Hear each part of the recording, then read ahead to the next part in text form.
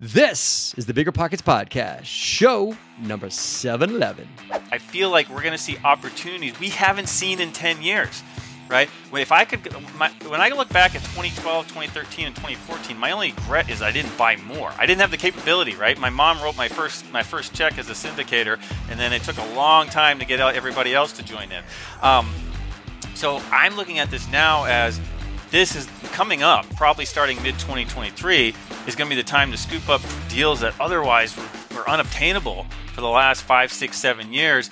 And for those listening who the last 3 years have been frustrated because you can't get in the market because there's just no deals out there, the deals are coming. And then also, not to be morbid, but you're going to have a lot less competition. Welcome, everybody, to the Bigger Pockets Podcast. My name is Matt Faircloth, and I am the co-host of the Bigger Pockets Podcast. And I want to bring in one of my besties, one of my friends, the host of the Bigger Pockets Podcast today. Not really the host, but you and I stole the microphone, didn't we, Andrew? We stole the mic, and we are now running the Bigger Pockets Podcast. Who knows what's going to come out of our mouths today, right? Yeah, David went off to Mexico and left his link live, and you and I are going to jump in and see what we can do. Oh, what could go wrong? It's great. But quick, Andrew, tell me how you are today. I am good. I am staying positive and testing negative.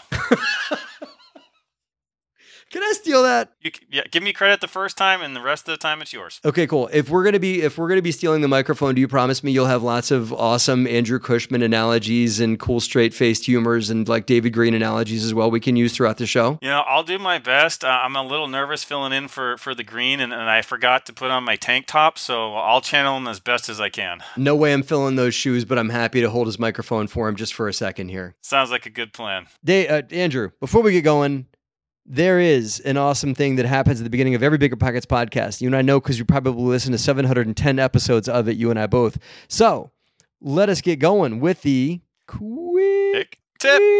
I'm actually going to go rogue on you and give you two, right? Since I'm not wearing my tank top, hey, I'll have to it's our microphone today, man. Give it.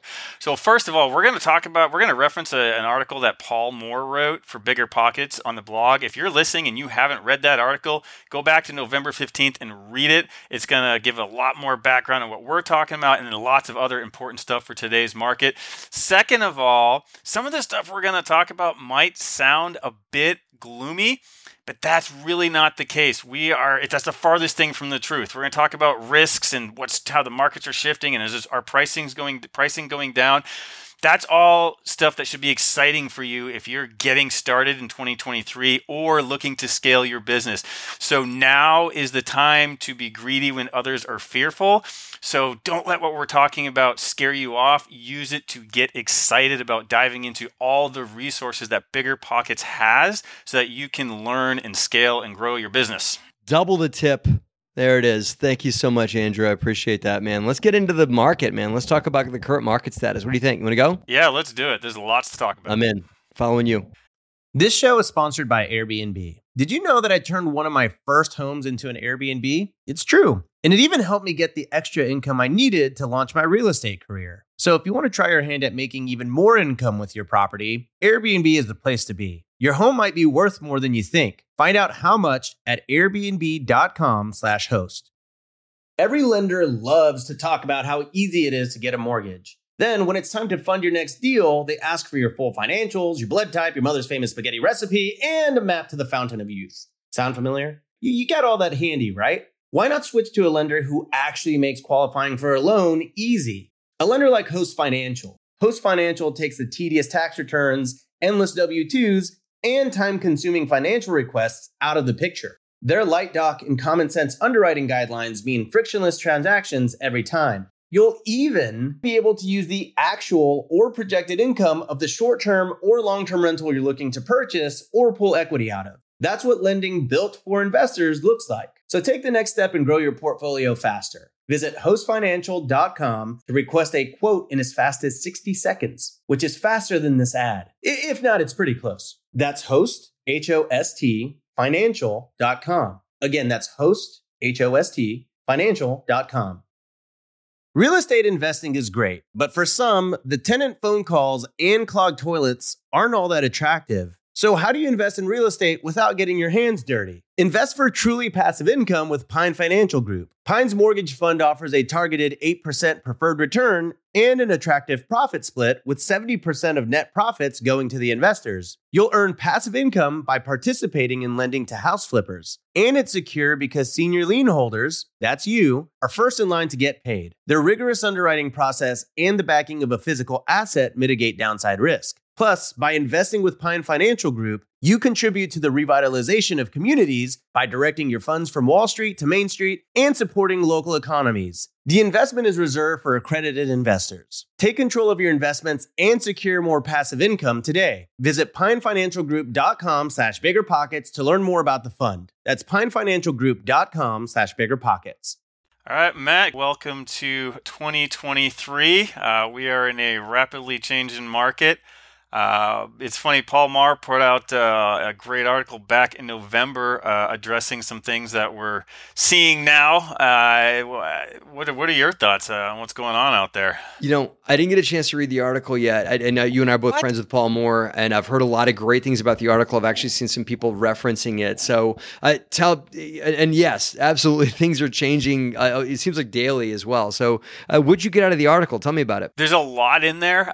We could spend a whole hour on it, but I'd say the most important, if I were to condense it into one sentence, is that interest rates are higher than cap rates. And for those who are listening, it's like, okay, well, so what? That's a big problem. That's a huge problem. We haven't seen that in the last 10 years. And maybe even for multiple decades. The reason that's a problem is it creates negative leverage. So what it means is if you're buying, let's say, $1 million 10-unit property, and it produces a net operating income of $50,000 a year, right? So 5%, that's a 5% cap rate, a 5% yield. And you go borrow money at 6% in order to do that, you are losing money by borrowing to obtain that asset. So let's pretend you bought it all cash and you're getting a 5% yield. And then let's pretend to make it simple, you get 100% financing instead at 6%. Your annual debt service is $60,000, but your yield is $50,000. You have a built-in operating loss just on your debt of $10,000 a year. So that means that's a problem. If interest rates are higher than cap rates, it screws up the market big time. And just for the listeners who are like, well, hold on, slow down, Andrew. NOI, cap rates, you're tossing these terms around. Cap rate stands for capitalization rate. It is basically the unlevered yield on a property. So I mentioned buying it all cash. A cap rate is you buy $1 million property. It produces a $50,000 net operating income. 50,000 divided by $1 million is 5%. The cap rate is 5%. Net operating income is basically kind of just what it sounds like. It's your gross revenue minus your operating expenses. And then that is what is left over to pay the debt. And so when that NOI is less than the debt, that creates a huge problem. So, how does this resolve? A couple of things have to, there's a handful of things that can resolve it. Number one, interest rates would have to go back down. They peaked a couple of months ago at 4.25 and then dropped 80 basis points. Who knows where they're going to go now? I left my crystal ball in my pocket and it went through the wash, so it's permanently foggy. I'm not going to pretend that I can predict where interest rates are going to go. So interest rates could go back down. NOI could go up, right? If you can increase rent and increase that NOI, then you can overcome to some degree the fact that the cost of debt is higher, or prices could come down.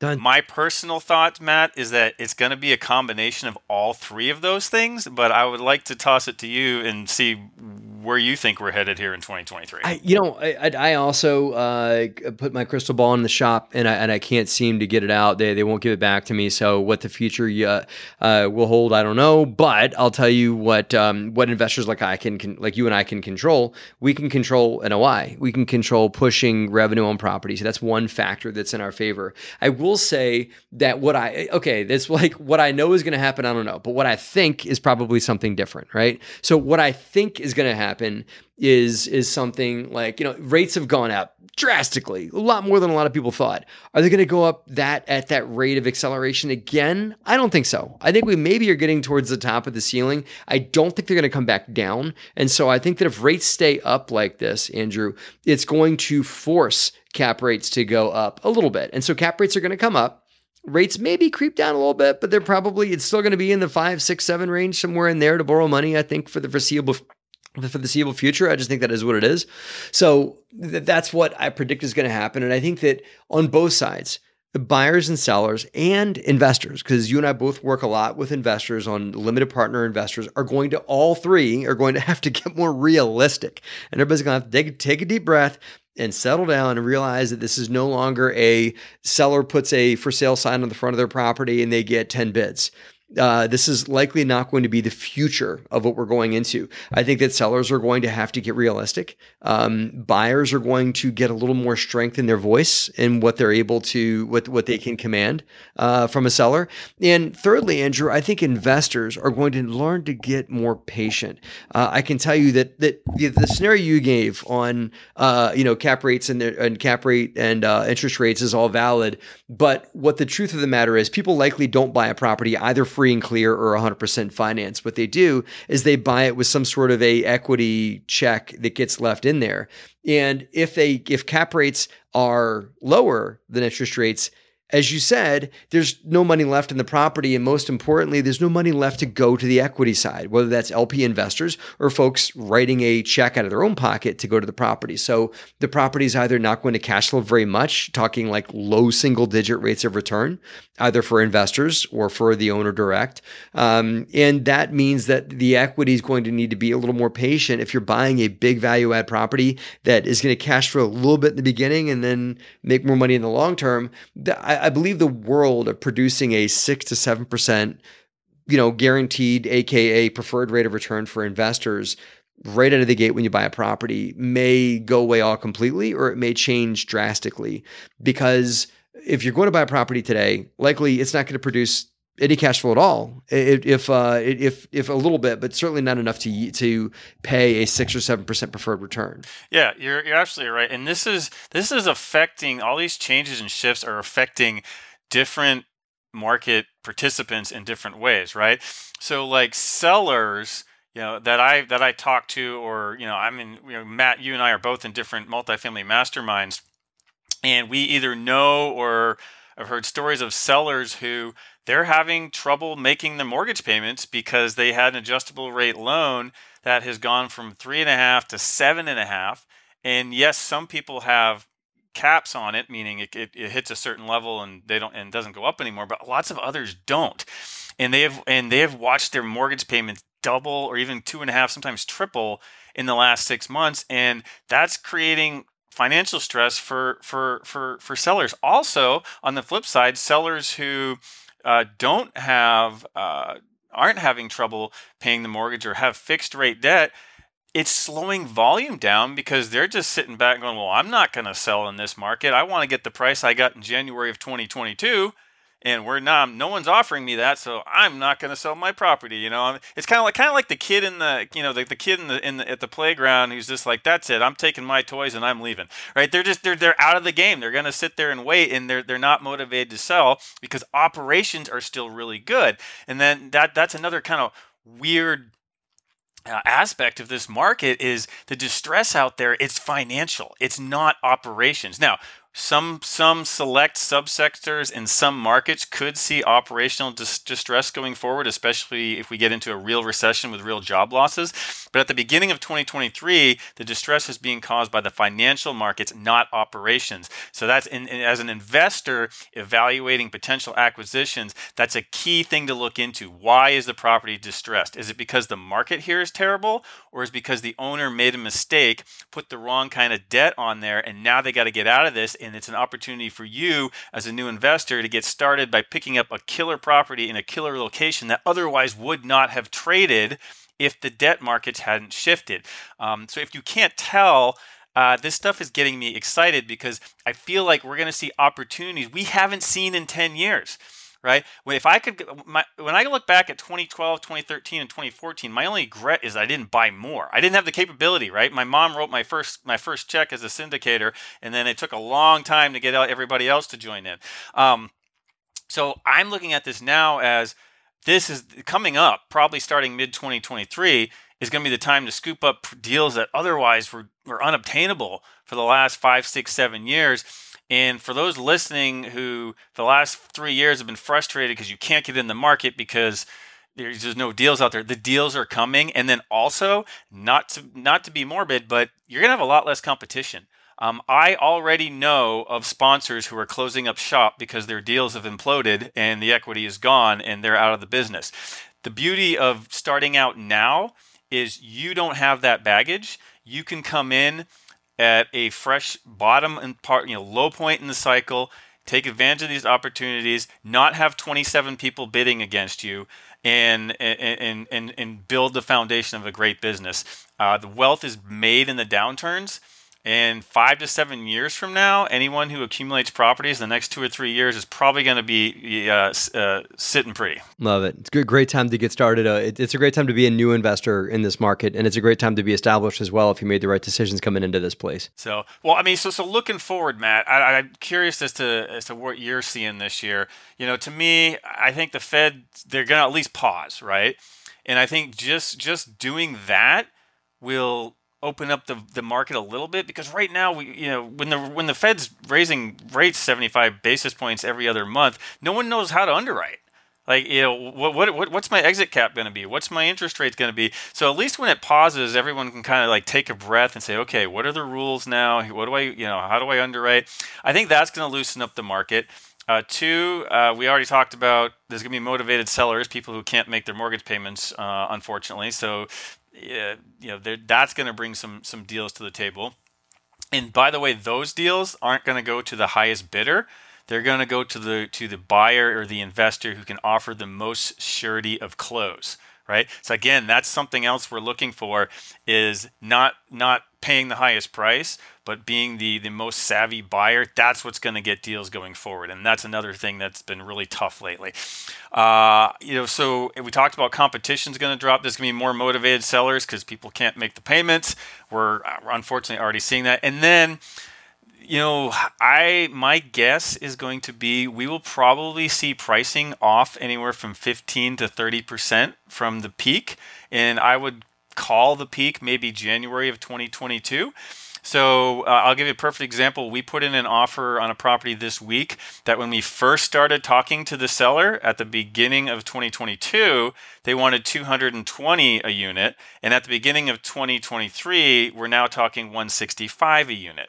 The property is still running really well and it's in a great market, right? However, the pricing expectations have come down. And could they come down a little bit more? Yes, they could. Can any of us perfectly time the bottom? No, we can't. So the key is to go buy properties that are in great locations and cash flow well, so that 5 to 7 years from now we look like stinking geniuses. So that's kind of my thought and my plan for 2023. Matt, do you disagree, or what would you add to that? Well, I'm not sure if I want to look like a stinking genius. Maybe that's a regular genius. Yeah, just a regular. Can I be a good smelling genius? You can be the stinking genius. Is that okay? You're a genius. All right, fine. Yeah. Okay, good. So I agree. I don't know if I agree with the 30%. And that's only because I think that a lot of properties out there that are legacy holds that have been out there forever, a lot of multifamily's been held for generations by people. So I think that those that bought properties in the last, say, 3 to 5 years are going to be in a position they need to sell because of debt that's graduating or debt that's gone up, or because they just can't, refinance anymore, or whatever it may be. But I don't think that it's going to be blood in the streets like it was in 2020, in 2007, 2008. I don't correlate the two things. I think what you're going to have is you're going to have sellers are going to need to get more realistic with their numbers. And I think that for the longest time, Andrew, there's been this seller's market. That's it. And when you go to buy a multifamily property, you gotta it's like you're going to prom. You gotta get your best suit on. You gotta do your hair and everything. You gotta wave your hands in the air to get the attention and everything like that and it's you and 17 of your best friends bidding on a multifamily property, right?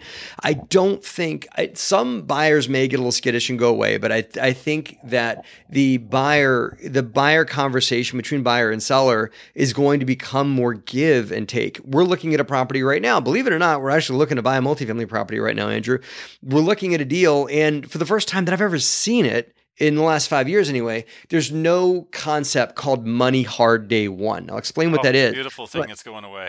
It is. It's going away because that never should have been a thing. Right. And that is, again, you had said before, you get two things in real estate when you're making an offer. You get price or you get terms. Money hard day one is a term that gets negotiated in the purchase of real estate. What it means is if I'm buying a property and it's $1 million 10-unit multifamily property or something like that, I may lay down say $50K is my earnest money deposit. And if they're going to go get a mortgage or beyond that or whatever, so I'm going to have to bring more to closing. But that earnest money deposit is something that goes along with the contract that shows I'm serious and here's my money. And if I do something wrong that's outside of this contract, the seller may have the right under certain terms to claim that money, likely through a court action, but they may have the right to claim that money. Money hard day, and this happens in small real estate transactions, and buying a 3-bedroom, 2-bath, you might write a check for $5,000 as your earnest money deposit or something like that. Bigger multifamily properties have bigger numbers that go for earnest money deposit. What money hard day one means is that a certain percent of that money, and sometimes in more aggressive markets, all of it, is non-refundable the day you sign the contract. Here's the problem with that, Andrew. You don't know what you're getting yourself into. And that's why there's a concept called due diligence. When I buy, like Andrew's got a 10-unit apartment building or a 30-unit or a 300-unit for sale, the buyer needs to have time to get their head around this thing to make sure that what I'm buying is what the seller told me it is. Meaning like seller says, "Yup, my roofs are in good shape. All my sewer lines are in good shape. All my tenants are paying their rent and there's only this much vacancy," or whatever it is. All the factors that the seller states, the buyer should have a period of time to go and validate those things. It's called due diligence, and the buyer should have the right to confirm. What money hard day one means is that, say it's a $50,000 deposit, 10K of that or more is, "Oh, you found that my sewer lines were crushed or that my roof was leaking or that my vacancies was higher than I said it was. So sorry, I get to keep that money hard," right? And it was there in more aggressive buyer markets to hold the buyer. I'm sorry, more aggressive seller markets to hold that seller and buyer to closing and to make the transaction happen. But as we're normaling out the playing field, it was never a fair thing to begin with. Do you agree, Andrew? It never should have been in the contract to begin with, but it's just been the way the game was played, so we had to do it begrudgingly. But now I believe it's going to go away, personally. It's starting to, and for everybody listening, rejoice that the risk of hard money should hopefully not be something that you have to worry about anymore. And I love all of what you said, Matt, and something else I would add for those who are starting to evaluate properties. And this is again not something we had to worry about as much in the previous 10 years, but look at your debt service coverage ratio. And Matt, this I'm going to push back on you just a little because I think this, unless rates change dramatically, I think this is one of the things that's going to lead to probably a temporary decline in prices. Is that when the rate on the cost of debt goes from, let's say, 3.5% to 6 or 6.5%, the income coming off that property is no longer there to make the mortgage payment. And so the lender is going to say, well, at 3%, at 3.5%, I could have given you $1 million loan. But at 6.5%, I can only give you $550,000. Sorry, here's what it is. And so then, as a buyer, you go to the seller and say, "Well, look, my lender's only going to give me $550. I'm only going to offer you $700 instead of $1 million." So I think that is going to be a piece of what's going to lead to some decline in select properties and markets. Again, people who have had generational properties with low leverage, they're not going to accept that. They're just going to hold on. But there's going to be some motivated people that have to sell. And speaking of generational properties, Matt, I want everyone listening, keep in mind, this is a long game. It's been a really, really popular business model, especially with syndicators, for the last 5 years to do the whole 2 to 3 year, buy it, do a quick fix up, flip it out, and sell it in a short period of time, 2 to 3 years. That business model isn't dead, but I'd say it's going into hibernation for the short term. That is not going to be anywhere near as easy as it was in a rapidly rising market. When we're looking at properties now, we're looking at 5, 7, 10-year hold times. And I would add on top of that, if you're buying for your own portfolio and you're going to hold for 15 or 20 years, what's happening today, you're not even going to remember it when you get 15 to 20 years down the road. That property is going to be worth a whole lot more than it is today. And you're going to be glad that you bought it. And especially if you buy the right property in the right location, like good demographics, some of the things we've talked about in previous episodes. And then Matt, just to clarify, you're talking about hard money. That you're referring to the non-refundable deposits, right? So the minute you put that into escrow, even if you find out that the seller was lying to you, the roof's bad, and half the place is vacant, they get to keep your deposit, right? They can try to, yeah. And remember, it's a court action that the check actually doesn't get written to them. It goes to a third-party escrow, and that escrow company can't release it without both parties' permissions. And if both parties don't give permission, then it's got to go through court action. So it's not as simple as it sounds, but yes, in the contract, it will say that money becomes the property of the seller if for any reason the buyer decides that they don't want to do the deal, but just I think that things sway back towards the middle, and I think that's what I believe the pendulum is going to swing towards. And you're right about properties being debt yield restricted, where you used to be able to borrow 80% loan to value for multifamily. You did, even 75, 80% loan to value if you wanted to. Now the best you're going to get, because rates are higher, is 55, 60, 65% loan to value. That means you got to raise more equity. And that means that to go into your deal, and that means you can borrow less, which is maybe a little conservative way to look at it. But if your equity investors are looking for a 6 or 7% rate of return on a deal that's selling at a 4.5% capitalization rate, guess what? You can't give them that rate of return. It's just that the numbers aren't there to pay a rate of return on properties. We've looked at deals that are producing like 1 to 2% cash on cash return for us, and me and the investors have to split that. Right. We have to carve that up from there. There's just not enough yield to pay investors a reasonable rate of return. So I think that as I said before, that everybody's got to get more reasonable: buyers, sellers, and our investors. So all right, so Matt, you mentioned you're out making offers. You're in the thick of it. You're not on the sidelines.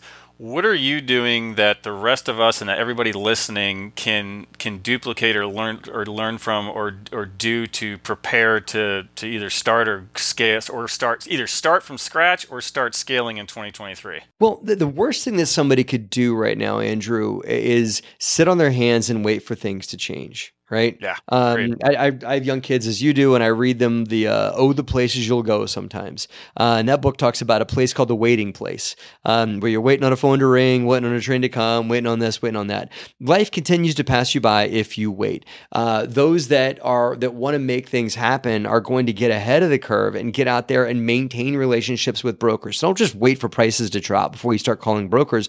What you can do now is is to initiate, build, or even just maintain broker relationships. Call brokers up. Hey, I'm Joe. I'm Jane. I'm looking to buy, and I'm waiting on the right deal, and this is what I'm looking for, whatever it is. Obviously, don't tell me you're waiting on the market to crash before you buy a deal. They're not going to want to hear that, But you can use the time now to build and deepen relationships with brokers and also with investors. Stay in communication with your investors. Your investors are going to forget about you if you don't communicate with them on a regular basis. Even if you don't have a deal, that's okay. Call them, check in, call them and wish them a happy holidays. Send them a holiday card, send them a newsletter as we do. Stay in regular communication with people so they know that you're there, and that when a good deal comes up from that broker that you've maintained or built relationship with, you've got an investor pool that's there to hop in. The last thing you want to do is to have to rebuild your business when the great deal that Andrew and I are talking about shows up in 3 or 4 months. You don't want to have to rebuild or restart your airplane engine to get it off the ground again. You want to be rip roaring and ready to go with investors lined up, with debt that you've been maintaining a relationship with in position, and with brokers that are willing to give you first look at those great deals when they show up. Yeah, and I mean that's a whole nother episode that we could spend diving into that. And for everyone listening, I want to reiterate what Matt said about not sit around and waiting. Waiting and sitting on the fence does nothing for you but hurt your crotch.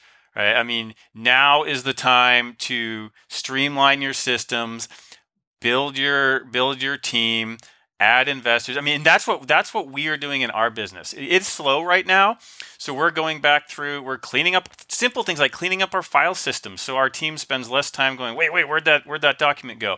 We're getting ready to hire another person, add to the team. Like, wait, you're hiring in a downturn? Yes, now is the time to find the best people and get them trained, so that when the deals come, you're ready to jump on them, like Matt said. And we're still out there looking at a lot of deals. We're talking with new lenders. We're looking at new markets, and we're evaluating but creative or different ways to buy properties. Right? BRRRR is coming back. Right? When I started this in 2012 or 2011, we'd buy properties all cash. We'd get them running great, and then we'd refinance it and give investors 100% of their money back. The last 5 years, we're lucky to give investors 25% of their money back at refinance because we had to pay so much in the beginning.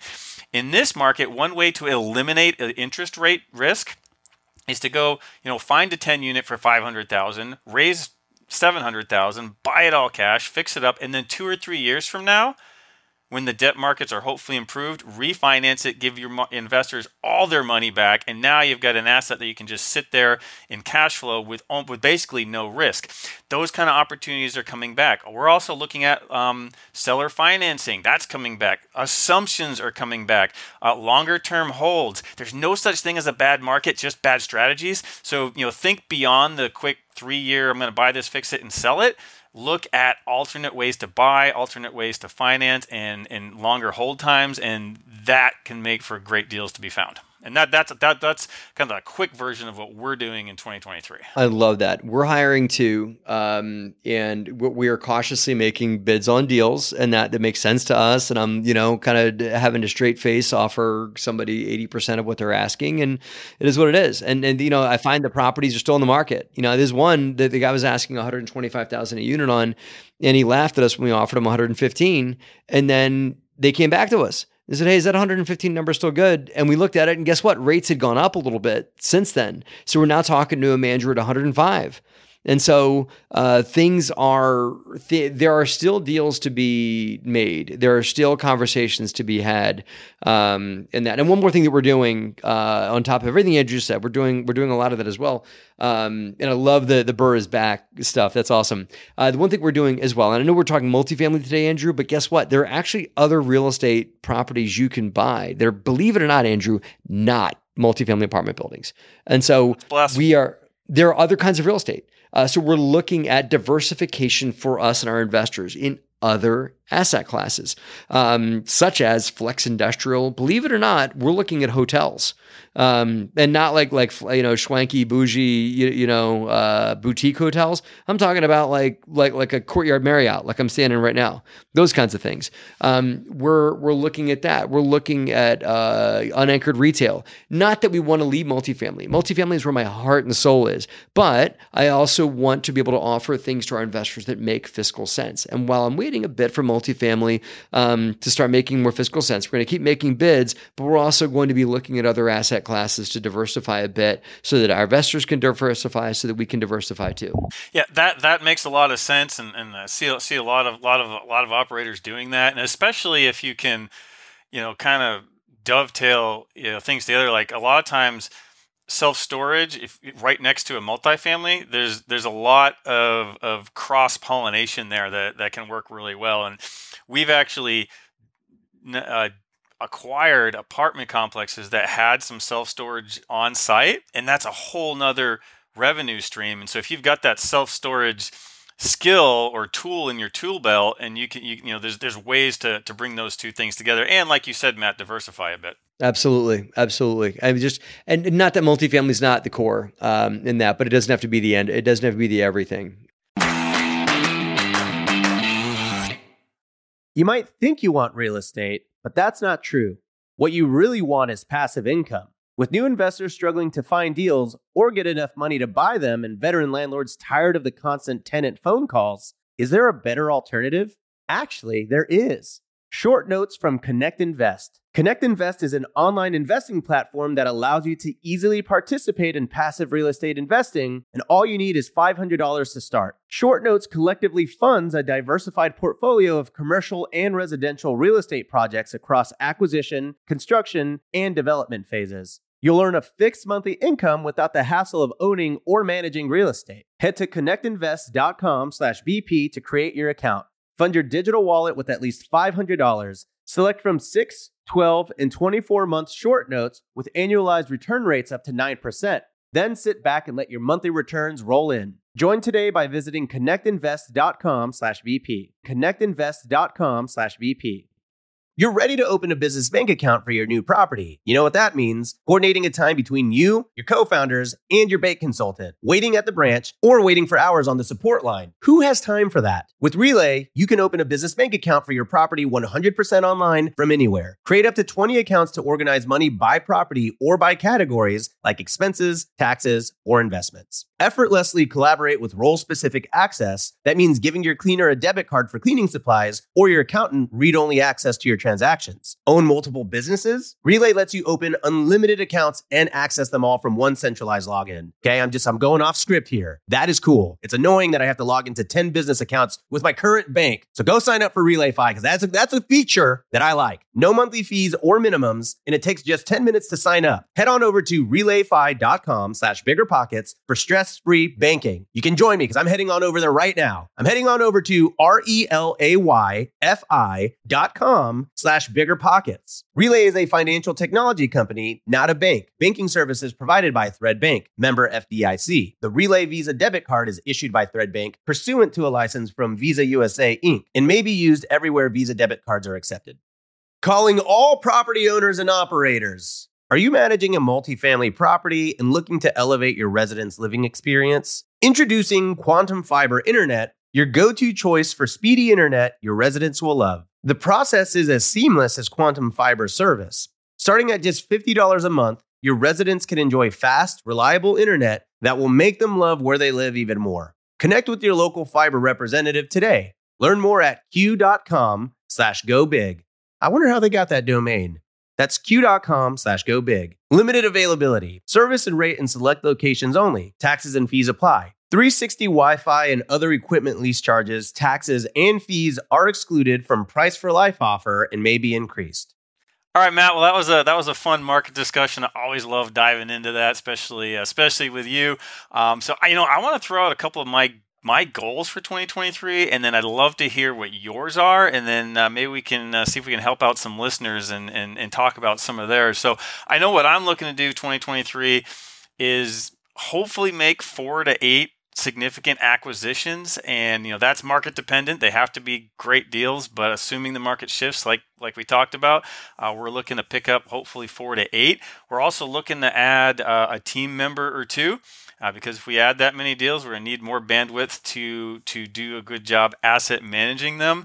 And then we're looking to actually expand markets. Right now we're in Georgia and North Florida, and whenever people ask me where do you invest, I say Georgia, North Florida, and the Carolinas. But we currently don't own anything in the Carolinas, so we're going to we've sold everything we had in Texas a couple of years ago. We're going to refocus that energy on the Carolinas and try to expand into markets and put some of the principles that we talked about into play and execute on those. So curious, Matt, are you similar, or what are you up to? Yeah, well, it just as you said, we're hiring. We're going to hire 2 key folks this year. We're going to be hiring a marketing director whose job is to get us eyeballs and get us attention and do super creative stuff and whatnot on online socials and things like that.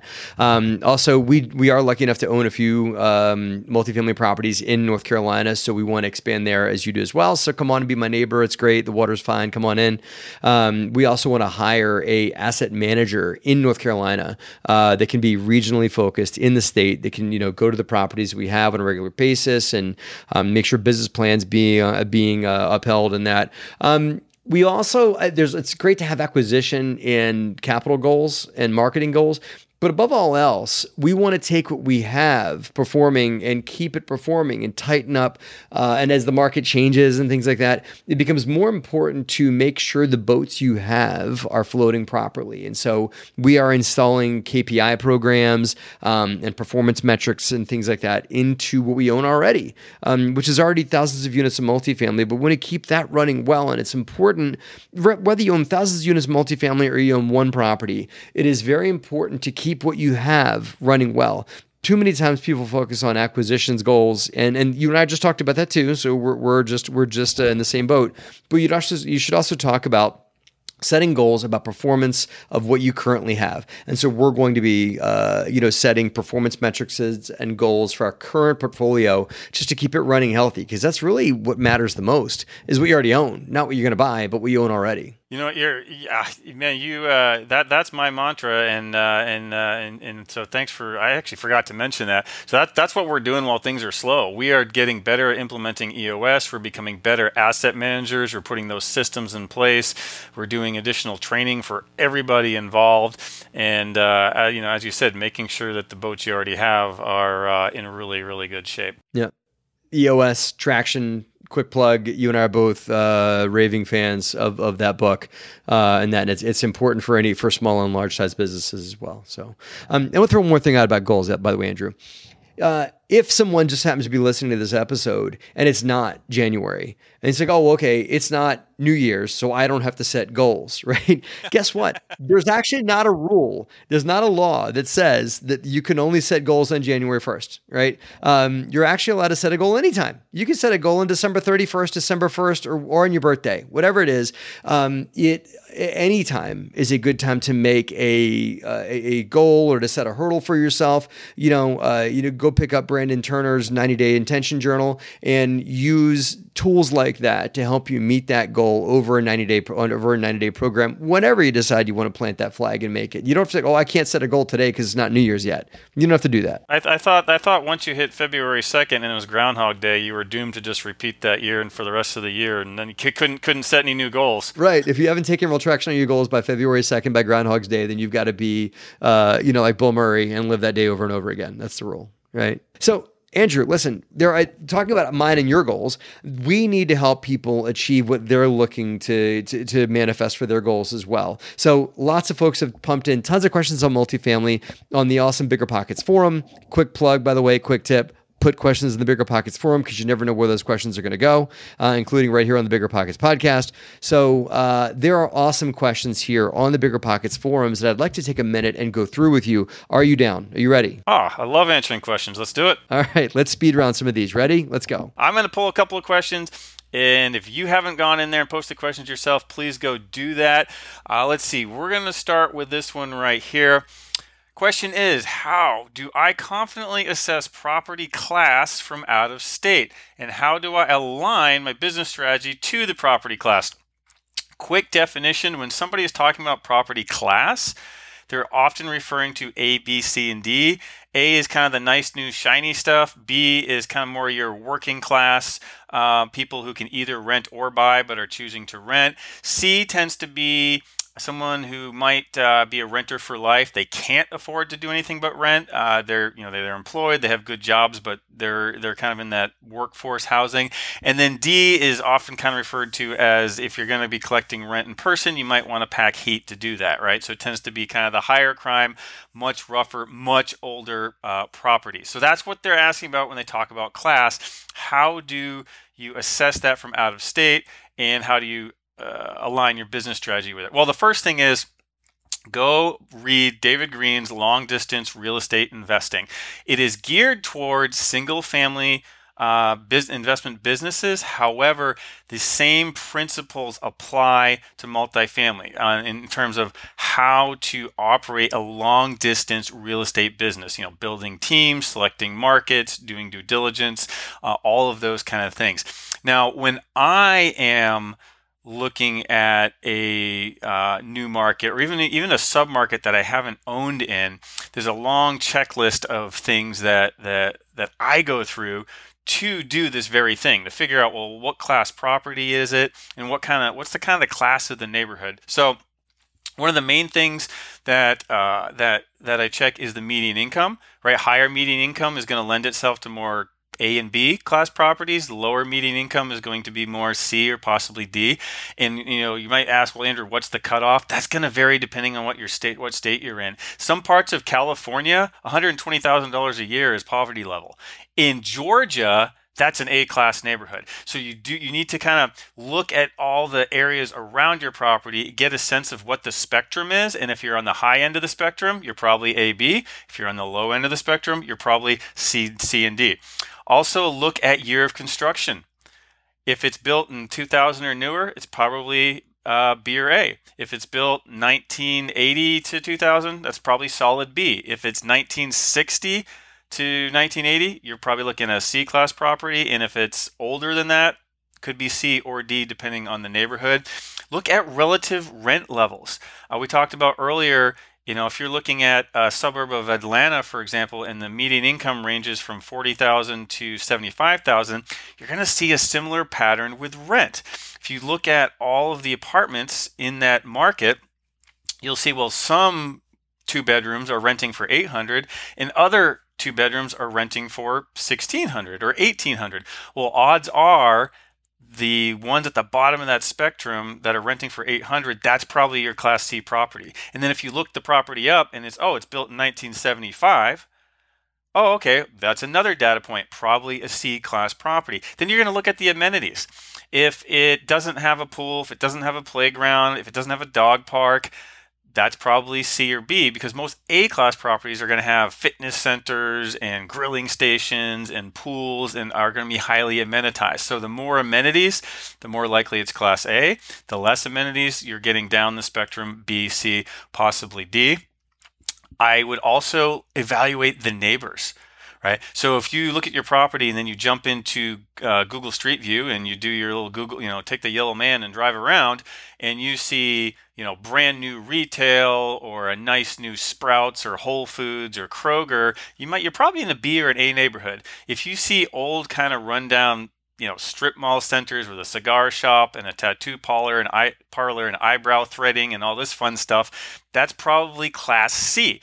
So again, that's another data point. And that's there's not, when you're trying to figure out, is this Class A, is this Class B, is this Class C, one of the frustrating things about it, especially as a new investor, is you can't turn to page 365 of a book and figure out, here's what it is, right? It's a spectrum, it's a little bit vague. And so what I'm trying to do is give you the data points that we use to figure that out. And then finally, talk to other property managers and lenders and other people who know that market, and they can give you a tremendous amount of insight.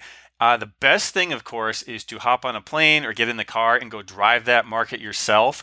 It's amazing what you can gain with the internet and long distance these days. It is so different than it was 10 years ago, but nothing beats being there in person. So if you're going to invest in a market, make sure you at least get out there once so you have a real good feel of it.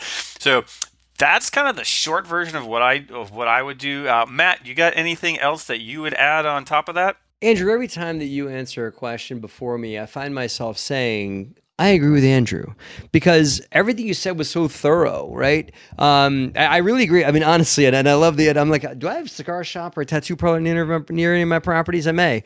But what I'll say that's on top of all that is that you need to, you, the listener, need to decide which angle of attack you want to get yourself into. There is more money to be made ever. But you gotta have the thick skin to do it, is to buy an underperforming, really, really poorly run D-class property where Andrew said you might have to wear a sidearm to go collect rent and turn that into a C or a B-class property. Not everyone has the skin for that. Not everyone wants to take the risk, enormous 10 pounds of risk that it would take to take down a property like that. So if you do not have the chops and the business plan and the team to do a D to a B or a D to a C conversion, then that's not the right business plan for you. everything Andrew said is correct in identifying property classes and determining neighborhoods. But you as the investor then need to figure out which business plan works for you. Do you want to set it and forget it? Maybe make a lot less cash flow? That could be Class A or Class B for you. Maybe there's small little tweaks in the business plan you can do over the years to make the property make more and more money and hold it for a really long period of time. So maybe higher class properties are the right fit for you. It really just has to do with what risk factors you're willing to take on and the team that you can bring to the table. Philip Hernandez, welcome to the Bigger Pockets podcast. How you doing, sir? I'm doing well. I am super stoked to be here. Thank you so much, Andrew. You are part of the inaugural group of the Bigger Pockets Mentee program. Yes, and you're here with a few questions that hopefully we can help out with today. Is that correct? Yeah, that's right.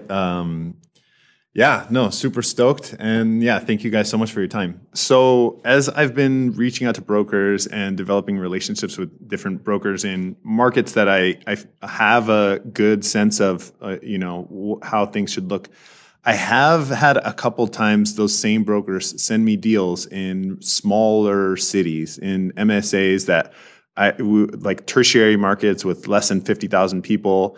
And I don't have any presence there. I don't have any connections. I don't really know anybody there. But when I run the numbers, it works. The deal works. But I'm also like, okay, I have no idea what I don't know. So what would a deal have to look like for you to invest in a tertiary market where you don't necessarily have a presence? And how would you mitigate the risk of taking an opportunity like that? And let's assume like everything looks good about it. People are moving there. There's diverse jobs. The property's in decent condition. First off, tell me about this market because I want to know where it is. We could do a whole podcast on this. I'll try to just hit bullet point, real high level. Number one, I have passed on many opportunities like that because of the challenges of small markets. So keep that in mind. One good asset in property management is where the money is really made, and that is one of the biggest challenges that you have in those small markets. And that's the challenge. Some of these challenges are why those properties look so good on paper, right? Because the prices are lower because of the challenges that are inherent with those types of properties in those markets. So not only are you going to have more trouble getting good management, you're also going to have trouble getting contractors and vendors and staff and all of those kind of things. But your question wasn't hey Andrew, what are the problems I'm going to have? It was how do I fix that, right? So number one, like I said, in many cases I just pass. When even if it looks great on paper, because sometimes the juice just isn't worth the squeeze. Second of all, if I am considering doing it, I might say, well, who can I partner with that solves these problems? Is there somebody else I can partner with that already has a presence in this market, that knows the market, can just move this property into their current portfolio and manage it better than anybody else out there? If you can do that, that can turn a weakness into a tactical advantage. I have seen people do that very thing, go into markets that are fragmented and that they don't have a presence in, find someone who is just local and knows that market inside and out, partner with them, and all of a sudden they've got an advantage that just no one else has. And then another question that I would ask is, how is the current owner managing it? And if they're doing it well, try to copy what they're doing. If they're not doing it well, go look at all the other properties in town, find the ones that are the most well run, and either try to hire those people that maybe it's the same management company, or contact the owners and say, hey, can I partner with you? Maybe there's an opportunity there. So find some, that would probably be the biggest thing I would recommend is find some local connection, partner, or advantage to help mitigate those risks. And then that return might actually have a higher chance of actually coming true. So yet again, everything that Andrew said, I agree with. But to expand on that, when my company DeRosa invests in a market, And this is why I wouldn't do the deal you're talking about, Philip. So the short answer is no, wouldn't do that deal, because we invest in markets first, and that's for everything that you said: labor, access to everything from the contractor that's going to turn units over and upgrade them for me, to the workforce that's going to live in the property, access to jobs, those kinds of things, to the property manager themselves. You don't want them commuting an hour to your property from where they personally live to your property. You want them to live in a reasonable sized metro that there's, middle income housing for them to live in, that they can come to your property to work for your property as well, right? So for those reasons, I wouldn't do the deal. And above all else, when we invest in markets, it's market first. And the reason for that is so that I can buy not one, not two, three properties, three multifamilies in a market that we can expand. I mean, our goal is to get to at least 1,000 units in every market. And it doesn't have to be your goal, but you should never look at a deal and say, I want to do that one deal in this market. If you can't see yourself doing at least another 10 deals in that market, if there's just not the inventory to do 10 more deals, or if you're not sure if you believe in the market that much to invest 10 more times in the market, I wouldn't do the deal.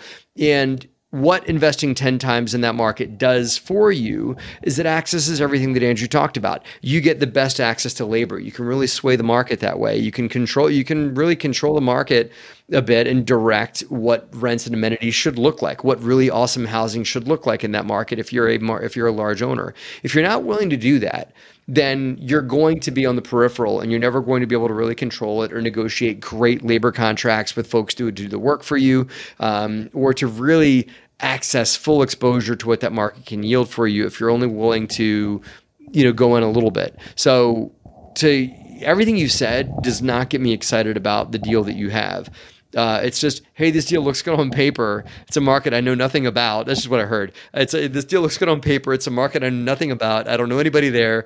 It's kind of out in the middle of nowhere kind of thing. I'm saying that. You didn't say that. But if it's close to a big market, then maybe look at the big market and look at this tertiary as kind of part of a bigger picture you want to paint for yourself. So that's my short answer. Cold water on you is no, I probably would not do that deal. No, that's all good. Any shiny objects that I can take off of my radar will, I think, help my journey in the long run. Feels like a shiny object to me. And I'd like to quickly reiterate two things. Number one, like I said in the beginning, most of those I pass on. And then number two, I really like what Matt said. For everybody listening, if you're going to do that, the risk, if it's a one-off deal, probably pass. But if you can do 5, 6, 7, 10 and grow it, you can turn that into an advantage. So, Philip, we appreciate you coming on real quick. And then, also just asking questions in front of a 250,000 people audience takes some chutzpah, so we appreciate that. Other than storming your classroom, if people want to get in touch with you, how do they do that?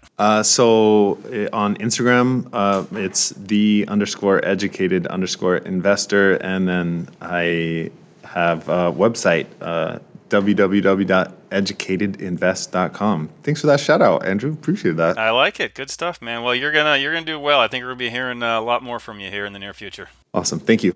Andrew, we got another question lined up here. I want to bring in, I got Danny. Danny Zapata. Danny, welcome to the Bigger Pockets podcast, man. How are you today? I'm doing excellent. Thank you for having me on. You are quite welcome. What is on your mind? How can Andrew and I brighten your day a bit? What is your real estate question you want to bring for Andrew and I to answer and for the masses to hear our thoughts on? Yeah, I had another thought around raising money. So I've had some success raising some friends and family private money. I wanted to get your thoughts on what are the pros and cons. I guess going to the next steps, I either go and I kind of tap out all of my friends and family, or do I go and kind of broaden into, more less familiar folks? So I wanted to get your thoughts around how do you expand that? Danny's passing a hat around at Thanksgiving dinner, right? Exactly. Okay, pass the turkey and then also pass your checkbook. Go partner. Philip. At the end of the day, Danny, most investors, I know I did, and I know I believe, Andrew, you'd be able to say the same, started with friends and family as their investors. And the reason why you do that is because people that are friends and family like and trust you because you're you. You're Danny and you're awesome, and they know that. Not because you're Danny, the awesome real estate investor, but because you're their son and they love you, and because you're their brother, or they trust you because you're you, not because you've developed this phenomenal real estate track record, whether you have or not, right? So most real estate investors should and do start with friends and family as their investor base. And I highly recommend, and if it gives you the heebie-jeebies talking to friends and family, I'm talking to listeners, not you, Danny, but if it gives folks the heebie-jeebies talking to their family members, in my book, Raising Private Capital, I talk a bit about how to overcome personal objections you may have internally and objections that friends and family may have with you as well. Bottom line, treat them like investors, whether they're your friends and family or not. Don't give them special treatment or, oh, it's okay, we don't need to put this in writing, I'll just take your check. No, give them every rights and benefit, including full documentation that you would anybody else. Everyone needs to expand beyond friends and family. If you're going to grow, Danny, you need to go beyond that. The way that I did it was to go to friends and family and then start asking them for referrals. Like, hey, who else do you know, Uncle Charlie? Who else do you know, person I went to high school with, that may want to invest with me or may want to consider doing, what I do as a passive investment vehicle. That's how I grew. And then once you've done that, then you can expand to tier 3, which is, social media, picking up the big megaphone, talking into it about what you're up to and attracting more and more folks. But it sounds like, Danny, what you've achieved a certain level of success with friends and family capital. Awesome. I would go next level and start asking those folks that are happy for referrals to other folks that they think may be happy too working with you. Well, that was fantastic. I can't really add a whole lot to that. Matt, you should write a book about money raising or something. And Danny, when he does, you should go order it and read it. Maybe another tip is raise money from pessimists because they don't expect it back. But beyond that, I did the same thing. My first check as a syndicator was from my mom, right? And so I got to shout out to mom for believing in her son. And like Matt said, Matt laid it out beautifully. You do that first. Maybe skip the uncle that if it he's going to bug the heck out of you at Thanksgiving, or make life miserable if it doesn't go perfectly. But other than that, friends and family are the place to start. And then ask for referrals. And then even beyond referrals, it's really tough for LP investors to jump in, to be the first guy to jump into the pool with you. But if you've already got 8 or 10 people at your party, then you don't have to go tell everybody else that it's your family. You can just say, hey, I've already got these 8 investors. We're 70% of the way there. It's going to be much easier to get people you don't know or that don't know you as well to come in for that last 30%. So exactly what Matt said. Start with friends and family, then go to referrals, then use that as a base to reach out to people that you don't already have that relationship with. I guess I shouldn't also tout that my mom's my biggest investor, right? Hey, you know what? It's a great thing.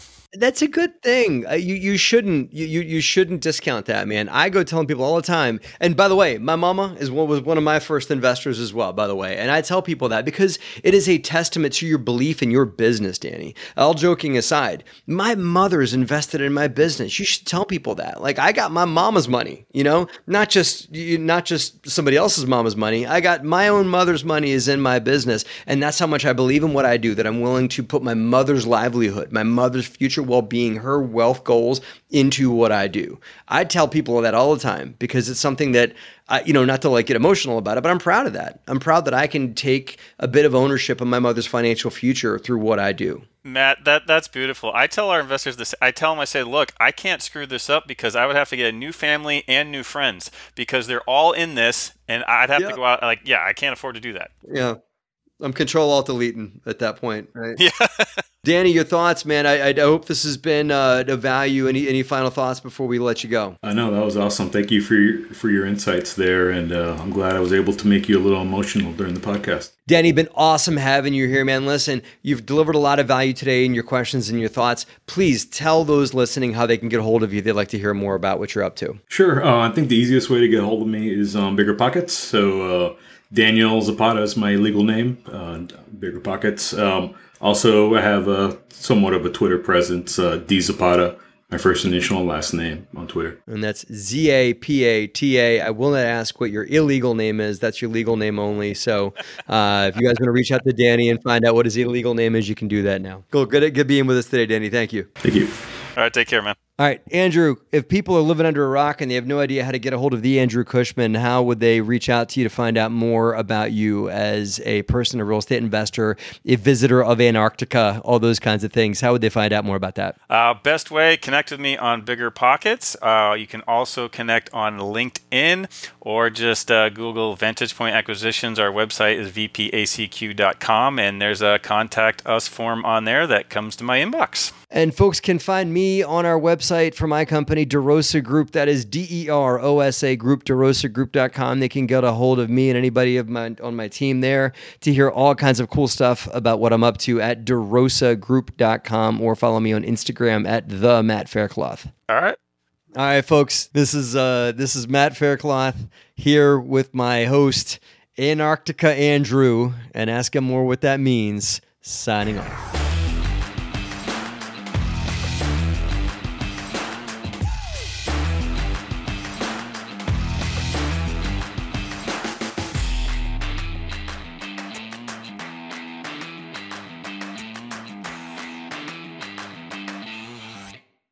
The market is changing, and finding your way can be tricky. Rates shift, headlines whirl, but your goal hasn't changed. You want financial freedom, and the best investors know it's not about timing the market, it's about time in the market. If you're ready to get into the real estate investing game or take your game to the next level, finding an investor-friendly agent is your next step. With BiggerPockets Agent Finder, you can find the right agent in minutes. Just head to biggerpockets.com/deals and enter a few details about what and where you want to buy, and bam! Instantly match with an investor-friendly agent who fits the bill. These local market experts can help you navigate the neighborhoods, analyze the numbers, and take action with confidence once and for all. This free resource is only available at biggerpockets.com/deals. Get an agent, get the deal, and get closer to financial freedom at biggerpockets.com/deals. That's biggerpockets.com/deals to find your investor-friendly agent today. The content of this podcast is for informational purposes only. Past performance is not indicative of future results, and all host and participant opinions are their own. Investment in any asset, real estate included, involves risk. Use your best judgment and consult with qualified advisors before investing. Only risk capital you can afford to lose. Bigger Pockets LLC disclaims all liability for direct, indirect, consequential, or other damages arising from reliance upon information presented in this podcast.